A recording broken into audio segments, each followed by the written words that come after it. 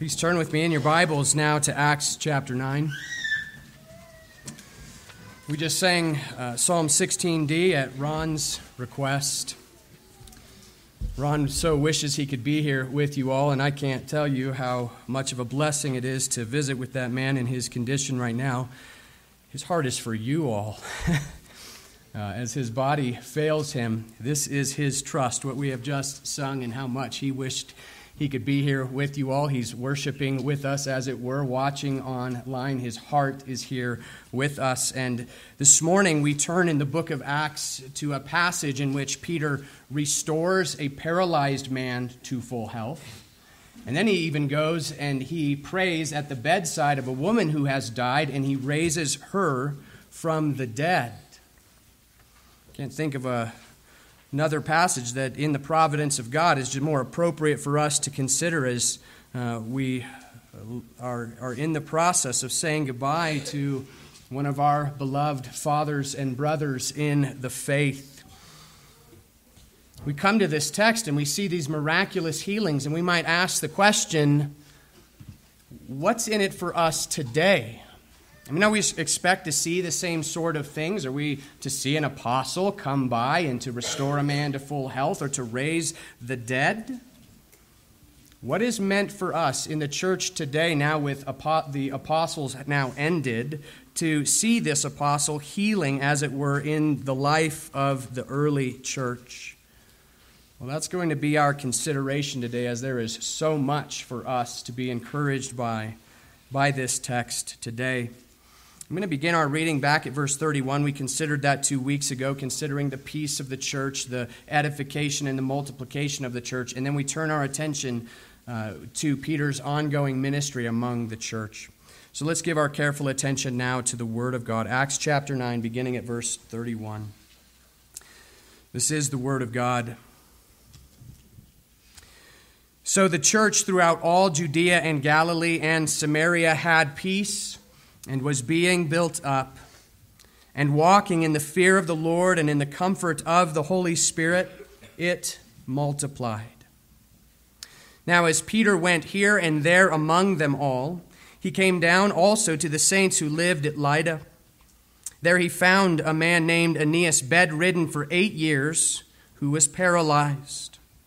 And Peter said to him, Aeneas, Jesus Christ heals you. Rise and make your bed. And immediately he rose, and all the residents of Lydda and Sharon saw him, and they turned to the Lord. Now there was in Joppa a disciple named Tabitha, which translated means Dorcas. She was full of good works and acts of charity. In those days she became ill and died. And when they had washed her, they laid her in an upper room. Since Lydda was near Joppa, the disciples, hearing that Peter was there, sent 2 men to him, urging him, please come to us without delay. So Peter rose and went with them. And when he arrived, they took him to the upper room. All the widows stood beside him, weeping and showing tunics and other garments that Dorcas made while she was with them. But Peter put them all outside, and knelt down and prayed, and turning to the body, he said, Tabitha, arise. And she opened her eyes. And when she saw Peter, she sat up. And he gave her his hand and raised her up. Then calling the saints and widows, he presented her alive. And it became known throughout all Joppa, and many believed in the Lord. And he stayed in Joppa for many days with one Simon, a tanner. Amen. This is the Word of God. Boys and girls, do you know what sign language is? Have you ever seen someone using sign language? Perhaps some of you even know a little bit of sign language. So what is it? What is sign language? Well, ordinarily, we communicate just as I am now. Ordinarily, we use our voices to communicate words and ideas, and we use our ears to hear and to receive and to interpret those words.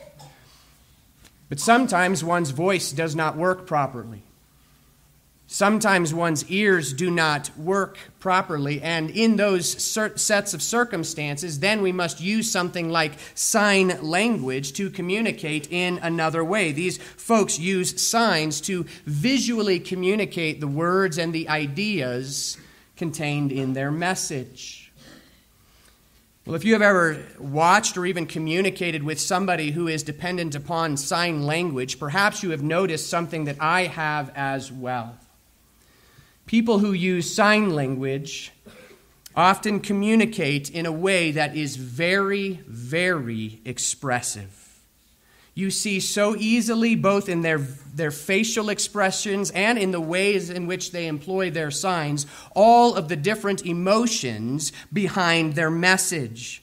Sign language is often very expressive, and it often visually reflects the emotions of their message.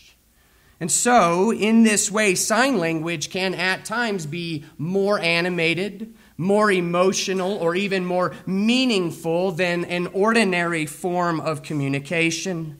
Sometimes signs can communicate in a way that highlights or emphasizes the meaning of the message with pictures that go far beyond words. Well, that is what we have here in our text. Here we have God's word speaking to us, as it were, in sign language. Here in our text, the pictures of the gospel shine forth with a brilliant radiance. But as you saw or heard as I read the text, the message is not given in words per se. Nowhere does Peter, here in our text, articulate the gospel with his words. But instead, by the leading of the Holy Spirit, his actions actually paint a very vivid picture in which we see the message of the gospel that he faithfully proclaimed. Now, just to be clear, this text should not then become the occasion for us to argue that we should ordinarily communicate the gospel without words. You have probably heard it repeated, that old saying, preach the gospel wherever you go, and if necessary, use words. That saying is often attributed to St. Francis of Assisi, but there's actually little evidence that he ever said it. The idea is itself not biblical. The good news of Jesus Christ is a message that must be communicated, and ordinarily we communicate that message with our words. And so this text is not meant to become the occasion for us to say, well, I communicate the message of the gospel without my words. But instead, these beautiful pictures that communicate to us two realities of the gospel, these two pictures are meant to fill our hearts today to overflowing. These two pictures are meant to cause us to look forward to the promises of gospel realities given to each and every believer in Jesus Christ. These pictures are to cause our hearts to overflow so that, as Psalm 96 says, we will tell of God's salvation from day to day. So what is the significance of these two signs? Why does God here give to us the gospel in sign language? What are we meant to perceive and to appreciate in these pictures? At first, we see the Apostle Peter finding a paralyzed man. And then second, we see him going to a woman who has died. Through the Apostle Peter, the Lord Jesus performs the miraculous to restore a man that is broken and to resurrect a woman who has died. And in these two pictures, we have before us two great and glorious gospel realities. So what is the significance of these signs? Well, let's begin with the first. Let's consider first the gospel promise of restoration. The gospel promise of restoration. Our passage begins by describing Peter's ministry. He went here and there, in and out among the churches. And as he came down to the saints at Lydda, the text says that he found this man named Aeneas. Aeneas has been paralyzed for 8 years. He has been bound to his bed for 8 long years. And so right away we need to notice two things from the text. The first is that Peter found Aeneas. Peter did not stumble upon Aeneas. This was not just some coincidence. Instead, as Peter was going here and there among the churches, he went as one seeking those in need. He went as one who was looking for those who were in need of mercy, and that is why Peter found Aeneas. But then second, we also need to see and to appreciate the miserable estate of this man named Aeneas. Before we can glory in his restoration, we need to appreciate his miserable distortion. The text tells us that he is paralyzed, and because of his paralysis, he has been bound to his own bed for 8 long years. And so we see in Aeneas the picture of a man who is in a miserable estate and unable to do anything else about it. As a paralyzed man, this man's body is broken. His body does not work in the right way. His body doesn't work in the way that God intended it to. And so instead of being able to live a life in which he provides for himself and for others, this man must probably beg, or at least rely upon the mercy of others. He is helpless. He can't go out and provide for himself, and he can't do anything to change his own current condition. And so, being broken and helpless, he's also hopeless. He doesn't know a doctor who can do anything about his need. He has probably searched high and low looking for somebody who can do something about his condition. He probably actually believed some who gave him false hope at times, and he's probably been disappointed at various times with a lack of healing. For 8 long years, he has been bound to his bed. He is now hopeless because he has been dominated day by day by his brokenness. His life is so far from what it ought to be. And so he suffers each day with this distortion of his reality because he knows this is not the way that things were meant to be. So here Peter found Aeneas when he came to Lydda. And as soon as Peter finds Aeneas, Peter looks upon him and he says, "Aeneas, Jesus Christ heals you. Rise and make your bed." And beautifully, the text simply says, "And immediately he rose." Just like that, this hopeless man is fully restored at the command of Christ. This man was restored. And so we need to note 3 things about his restoration. First of all, notice that it was mediated. Peter did not heal Aeneas. Instead, Peter is very careful to communicate here that he is but the empty vessel through which the risen Lord Jesus Christ healed Aeneas. This restoration work was clearly the work of the risen Christ. So second, notice that this healing comes by way of the Word of God. Peter simply spoke as a herald of the King. Peter simply spoke as one who was delivering the words of another, and that is how Jesus then accomplished his purpose through Peter. And so third, notice that this restoration was powerful. This isn't ordinary.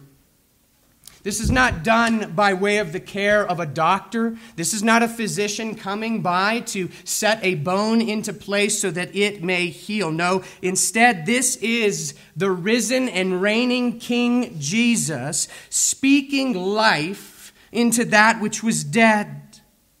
This man was completely paralyzed. He was broken when suddenly the Word of God powerfully restored life to limbs that were otherwise dead.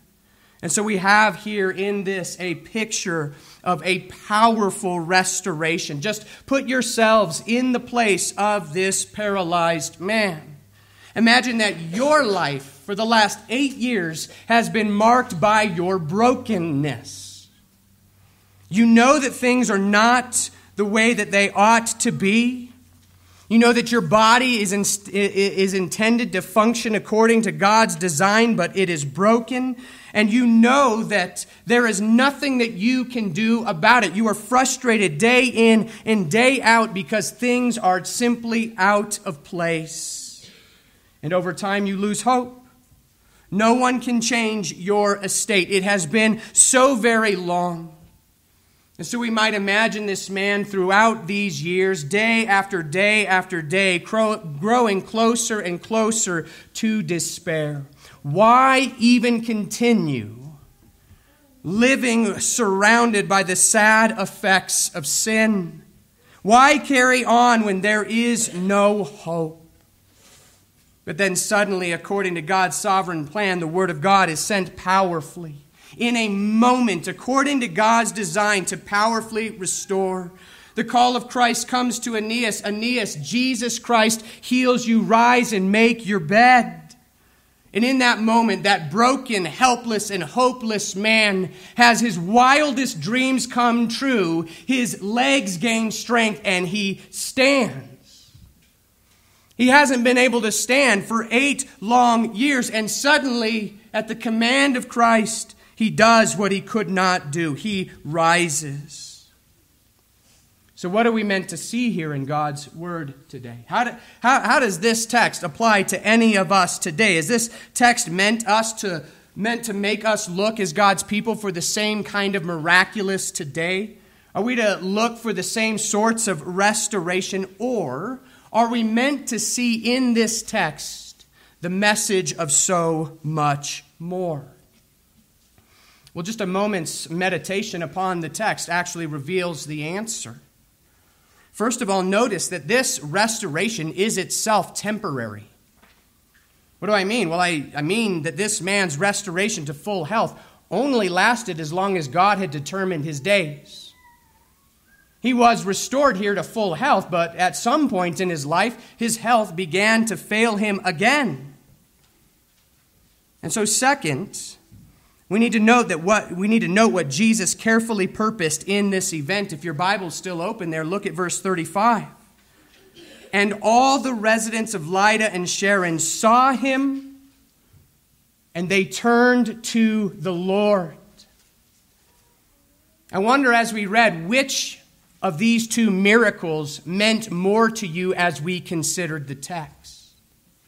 Was it the restoration of a paralyzed man, or the residents of Lydda and Sharon coming to know Christ? Which of these is the greater miracle? You see, there was a greater purpose behind the picture of restoration. Here the Lord Jesus wanted a wide audience to see illustrated in 3D what a gospel restoration might look like. And so seeing this physical restoration and even greater restoration then took place within the hearts and souls of the residents of Lydda when they all turned to the Lord. What took place physically in that one man anticipated what then happened within the residents who turned to the Lord. And so, brothers and sisters, what we see here within the body of this one man is a picture of the spiritual realities promised to us in the gospel. This man's body was broken, and we all know what it is like to live in brokenness, spiritually speaking. We all know what it is like to live in a world that is broken by sin. We all know what it's like to live in a world surrounded by the various distortions due to sin. This distortion affects your physical body today. This distortion affects your mind. This distortion affects your heart. This distortion affects all of your relationships, and it even affects life in the created world. This distortion due to sin surrounds you in every arena of your life. This brokenness characterizes so much of life all around us. And like this man, it can leave us with a sense of helplessness and a hopelessness apart from Christ. This brokenness is inside of you, and this brokenness is all around you. And that is why the Holy Spirit comes to you today by way of God's Word, to set before you this glorious picture of the risen Christ's power to restore.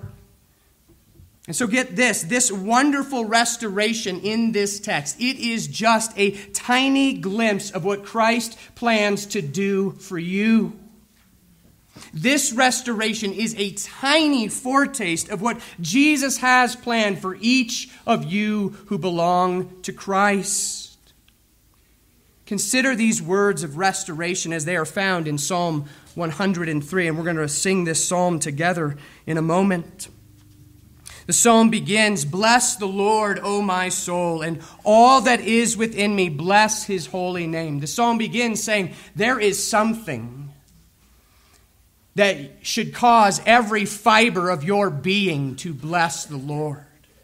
The psalm goes on, "Bless the Lord, O my soul, and forget not all his benefits." The psalm adds, we are prone to forgetting. We are prone in this life to losing sight of what has been promised to us in Christ. And then the psalm unleashes with those promises. Listen to the words of restoration. "Who forgives all your iniquities, who heals all your diseases, who redeems your life from the pit, who crowns you with steadfast love and mercy, who satisfies you with good so that your youth is renewed like the eagles." That is a promise of full and final restoration. And this is promised to each of you who is trusting in Jesus Christ. Listen, you know nothing in this life. You have known nothing other than life in a world that is distorted due to sin. But what God promises you in the gospel is the full and final restoration of all things. And so, brothers and sisters, we are meant to set the eyes of faith this morning upon this man's temporary restoration so that we will anticipate our own full and final eternal restoration. Here the Lord Jesus sets before us in sign language the promise of the gospel to restore so that we will today dream and wonder at eternity. What will it be like when all things are put back into place? What will it be like when there is no more sin or suffering? No more disease or brokenness of body? What will it be like when everything is fully restored? Here the Lord Jesus wants us to dream. Here the Lord Jesus wants us to wonder. He has given you today to set aside everything else so that you might explore, as it were, with the Word of God, the promise of restoration. Listen, if you know Christ right now, this restoration has already begun in you. We heard it in our prayer this morning. You were dead in trespasses and sins, but God has made you alive together with Christ. He has, in fact, seated you in the heavenly places with Christ. This restoration has already begun.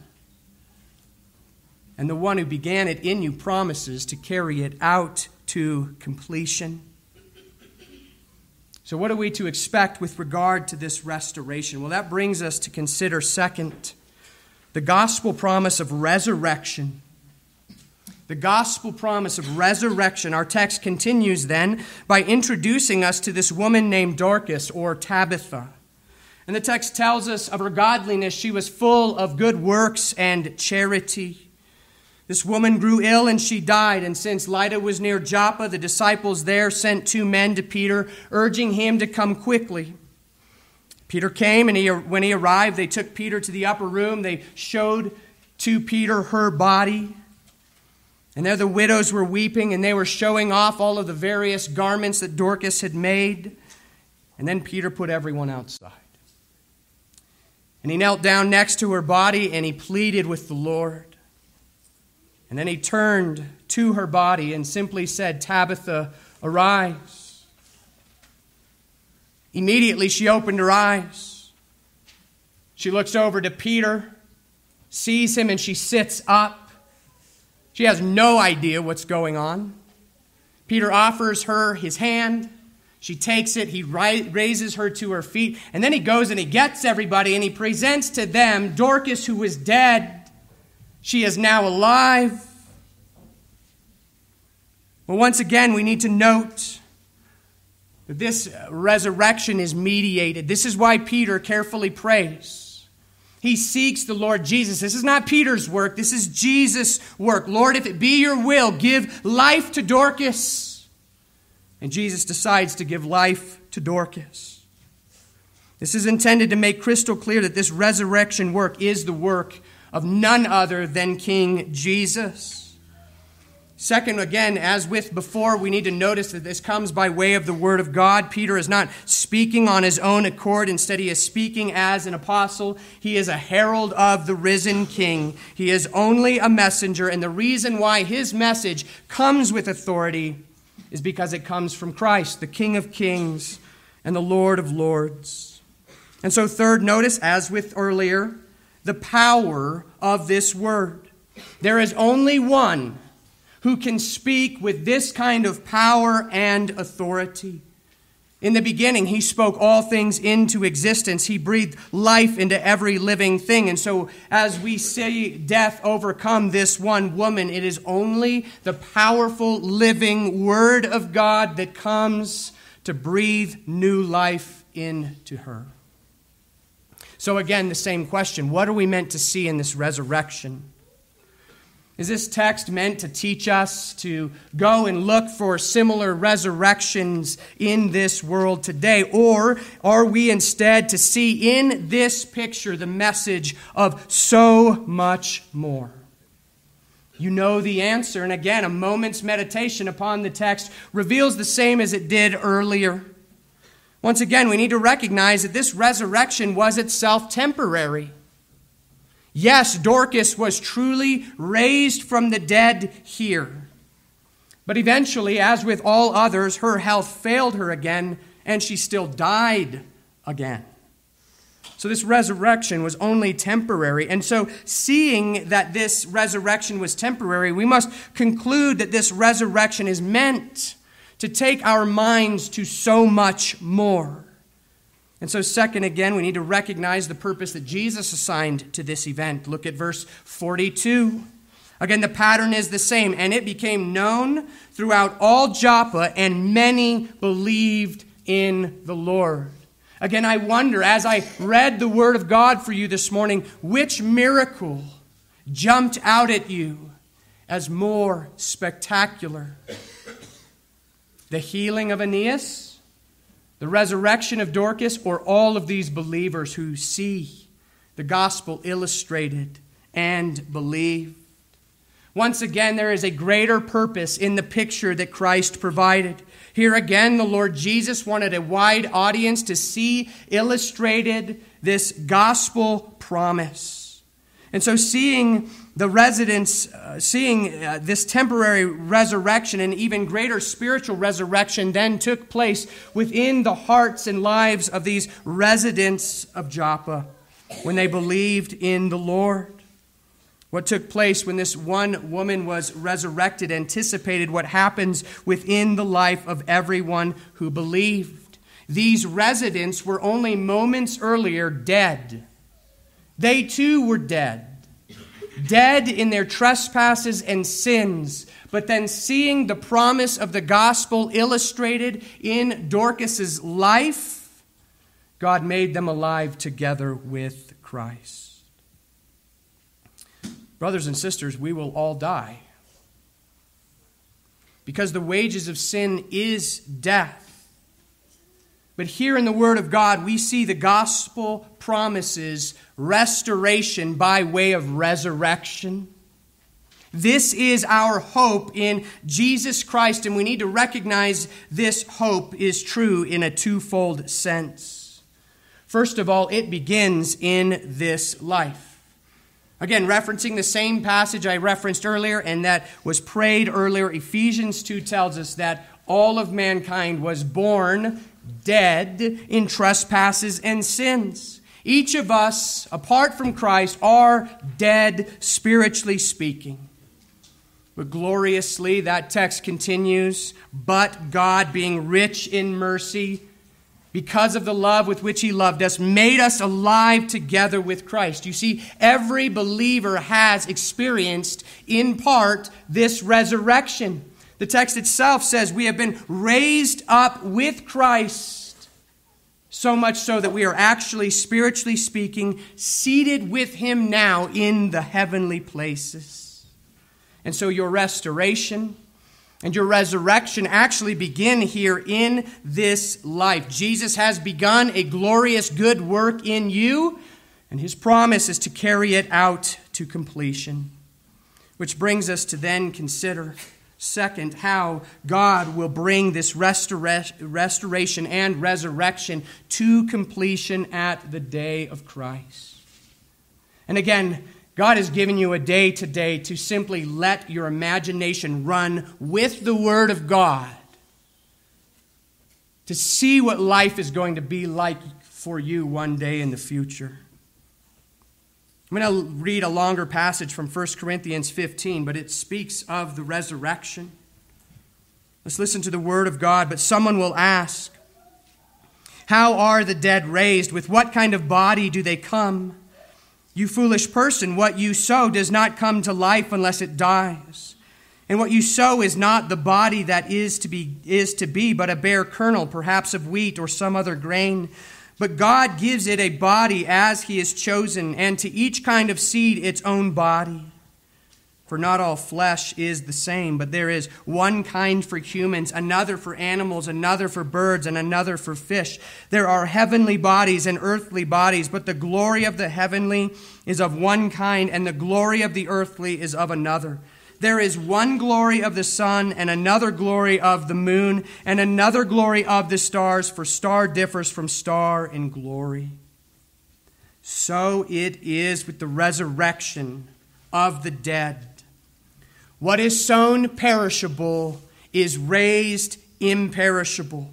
It is sown in dishonor, it is raised in glory. It is sown in weakness, it is raised in power. It is sowed a natural body, it is raised a spiritual body. If there is a natural body, there is also a spiritual body. Thus it is written, the first Adam became a life-giving being. The last Adam became a life-giving spirit. But it is not the spiritual that is first, but the natural, and then the spiritual. The first man was from the earth, a man of dust. The second man is from heaven. As was the man of dust, so also are those who are of the dust. And as is the man of heaven, so also are those who are of heaven. Just as we have borne the image of the man of dust, we shall also bear the image of the man of heaven. I tell you this, brothers, flesh and blood cannot inherit the kingdom of God, nor does the perishable inherit the imperishable. Behold, I tell you a mystery. We shall not all sleep, but we shall all be changed. For this perishable body must put on the imperishable, and this mortal body must put on immortality. When the perishable puts on the imperishable, and the mortal puts on immortality, then shall come to pass the saying that is written, death is swallowed up in victory. O death, where is your victory? O death, where is your sting?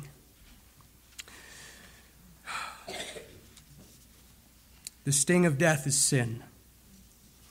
And the power of sin is the law. But thanks be to God who gives us the victory through our Lord Jesus Christ. Brothers and sisters, the gospel promises to you restoration by way of resurrection. And this wonderful restoration has begun here. This resurrection has, in fact, begun here for every believer. And it is still offered to any of you who do not yet believe. The promise goes out to you today. If you do not yet know Christ, you come to him and he restores and he raises up. And you who are trusting in Christ today, cling to that promise that He will bring to completion that good work that He has already begun in you. As we see in the text today, the restoration of this one man to full physical health and the resurrection of this one woman to a temporary life in this world, we are meant to trace these glorious pictures forward regarding our own lives into eternity.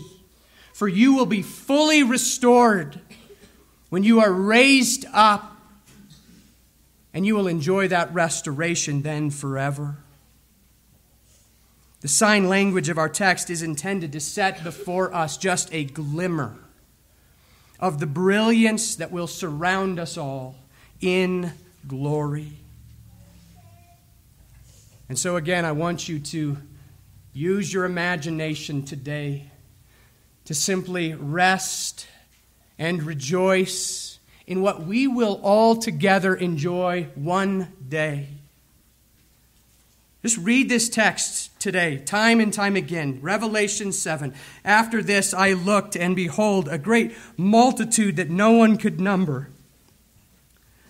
from every nation, from all tribes and peoples and languages, standing before the throne and before the Lamb, clothed in white robes, with palm branches in their hands, and crying out with a loud voice, "Salvation belongs to our God, who sits on the throne, and to the Lamb." And all the angels were standing around the throne and around the elders and the four living creatures, and they fell on their faces before the throne, and they worshipped God, saying, "Amen. Blessing and glory and wisdom and thanksgiving and honor and power and might be to our God forever and ever. Amen." Then one of the elders addressed me, saying, "Who are these clothed in white robes, and from where have they come?"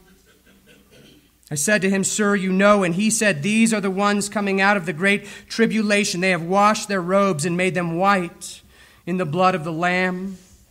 Therefore, they are before the throne of God." Listen to this restoration. "They are before the throne of God and serve Him day and night in His temple. And He who sits on the throne will shelter them with His presence. They shall hunger no more, neither thirst any more. The sun shall not strike them, nor any scorching heat. For the Lamb in the midst of the throne will be their shepherd, and He will guide them to springs of living water. And God will wipe away every tear from their eyes." That is the hope of gospel resurrection and restoration. Just one more brief passage, another beautiful picture given to us in the Word of God, Revelation 21. Here again, this restoration that you will enjoy one day. You will be there if you're trusting in Christ. "Then I saw a new heaven and a new earth. For the first heaven and the first earth had passed away, and the sea was no more." Again, restoration. The old has passed away, the new has come. The Word of God continues. "And I saw the holy city, New Jerusalem, coming down out of heaven from God, prepared as a bride adorned for her husband. And I heard a loud voice from the throne saying," again here restoration, "Behold, the dwelling place of God is with man. He will dwell with them, and they will be His people. And God Himself will be with them as their God. He shall wipe away every tear from their eyes, and death shall be no more. Neither shall there be mourning, nor crying, nor pain any more, for the former things have passed away." And He who was seated on the throne said, "Behold, I am making all things new." This is yours, brothers and sisters in Christ. You live in a fallen world. Brokenness is in you and all around you, but one day it's going to give way. And so see here today in God's Word both promised restoration and resurrection. And let us, by faith, trace these realities forward to see what awaits us because of the grace and mercy of God. And then let us worship Him. Let us worship these things that are unchangeably ours. Let us love and worship our good God for so great a salvation. Let us pray together.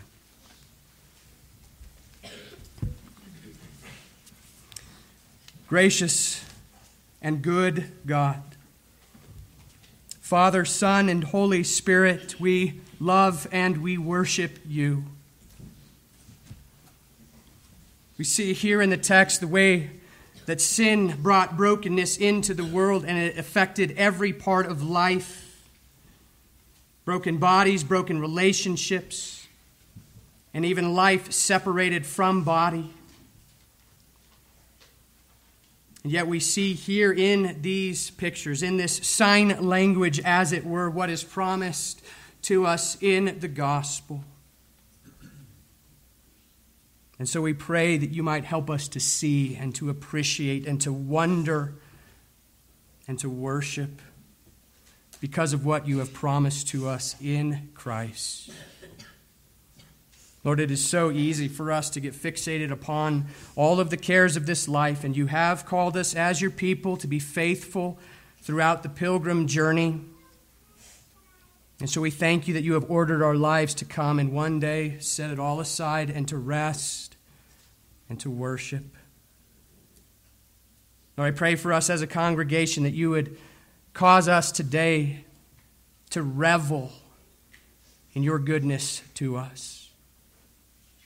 Lord, we face the way that sin breaks things down in this world. We see it all around, and yet you have promised a full and final restoration through the resurrection. Thank you for beginning that good work in each of us. And Lord, we pray that more and more our attention would be fixed upon what you have promised to us, that we would set our minds on things above where Christ is seated, that we might rejoice in you. Lord, cause us as your people to be so fixated upon you that this world looks upon us and wonders what has captured our attention. Help us to encourage one another with these things. Glorify your name, we pray, in Jesus' name. Amen. Let's turn together in our psalm books to Psalm 103. Before we partake of the Lord's